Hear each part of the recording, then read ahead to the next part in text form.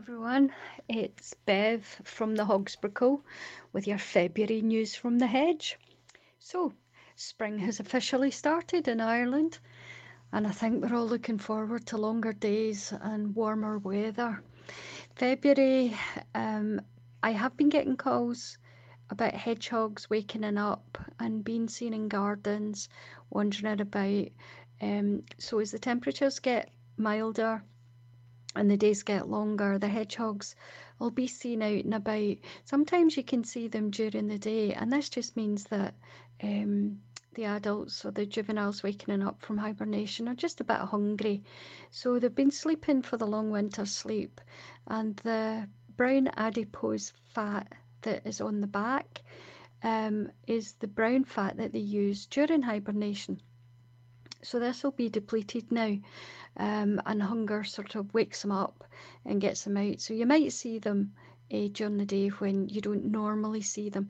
But if the wee hedgehog is walking normally with purpose, he's not limping, doesn't look injured, and there's no flies around him, it's time to start putting out meaty cat food. So cat food and jelly.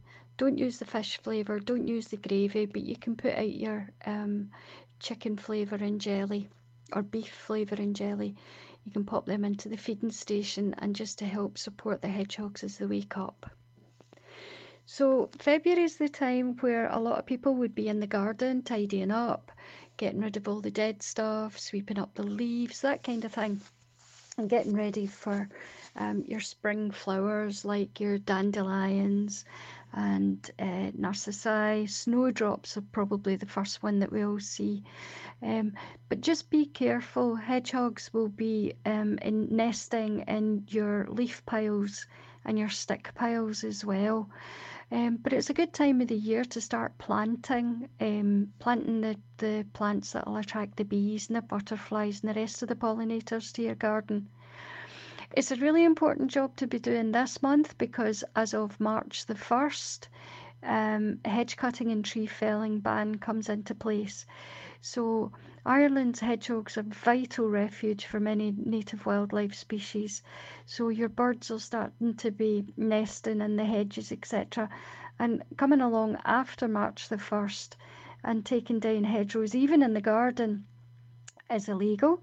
So perhaps if you need to do that kind of work, do it now before the birds start to nest. Chicks sitting in the nest can be disturbed. They can even be killed. I get a lot of birds in each year that perhaps have been injured as a result of people working in the garden, taking down trees, cutting down hedges, that kind of thing. So under the Wildlife Act in 1976 and as amended by the Wildlife Amendment Act in 2000, Section 40 stipulate that between the 1st of March and the 31st of August each year, it is illegal. So anyone wants to do any of this kind of hedge cutting or tree removal, please can I urge you to contact your Natural Parks and Wildlife Service, and the rangers will be able to give you a license to do that, especially if the trees are a danger or if they're dead trees in danger of falling and causing harm or injury. It's going to be really busy at the Hogsbrickle. I already have had a couple of calls about hedgehogs, and I've admitted one or two in the week that I've been back.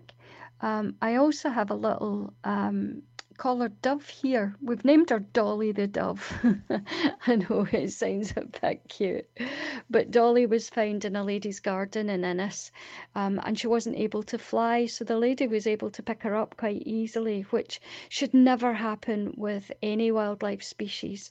The minute they see a human being approaching them, they should try to get away first of all.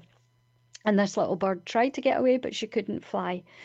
So on admission, I gave her a really good check over, and the sheath that covers the developing feathers on her tails hasn't been shed. And this is a really common problem with collared doves, especially who are suffering from vitamin C deficiency. These little doves have only been in Ireland for about 40 years, so they're a pretty new species. And they do suffer quite badly from vitamin C deficiency. They've come over from Europe where there's lots of sunshine, and we just don't have that kind of sunshine here in Ireland. So the vitamin D from the sunshine needs to be absorbed to be able to let the animals and the birds metabolize the vitamin C that they're getting from their food sources. And this poor little dove wasn't able to do that. So the sheaths on her feathers weren't being shed and she couldn't stand up properly. So anyway, she's now here with me under care, under license, and she's under a broad spectrum UVA, UVB bulb, and she's getting vitamin C supplements in her food. And for the couple of days that I've had her, she's already getting stronger and she started eating herself, which is fantastic news. These bulbs are quite expensive, and as we come into spring, as we come into March and April, I will start to see a lot of birds coming into care. So if anybody would like to help, send me a donation, you can do through Revolut or PayPal. You can contact me on 086 862 4511 or contact Jennifer here at Scariff Bay Radio and the lads can put you in touch with me. Also, if you've got any questions about wildlife, if you get any questions about how to care for wildlife in the garden, if you have found a casualty that you think needs help, you can get in touch as soon as possible. And if you have a group or a community group, school group, that kind of thing that you would like me to come and give a talk to, I also do that as a kind of fundraising to help support the wildlife casualties here in the Hogsbrickle. On the 16th of February, I'll be at the Scariff Library. Oh, sorry, the 27th of February. I think Jennifer can confirm this. I'll be in the Scariff Library as part of a film tour with Canola Pictures, who made a fascinating film about a little pine marten a couple of years ago that we were involved in the care of. So if you'd like to come and watch the film, there'll be a question and answer session after that film, and I'll be there to answer any kind of questions that you have about pine martens, but also any kind of wildlife questions or any kind of care in the garden questions that you have. Finally, I'd like to say a massive thank you to Jennifer and Biel, who did a walk, 200 kilometres they walked to fundraise for not only the Hogsbrickle, but for Women's Aid, Doctors Without Borders, and St Vincent's de Paul, Ireland. Without fantastic people like Jennifer and Biel, without people like members of the public sending us donations of food or paying towards our veterinary bills, we really couldn't survive. And I know financially everybody's under pressure at this stage. I just do what I can for our wildlife casualties coming in.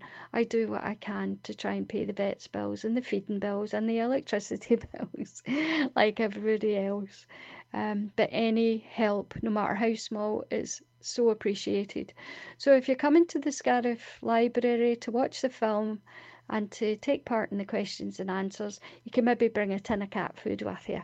And I look so forward to meeting everyone, seeing everybody and saying hi. So I'll sign off for February and I'll be back in March with some more hints and tips from the hedge. Hedge hugs everyone, keep yourself safe. Bye.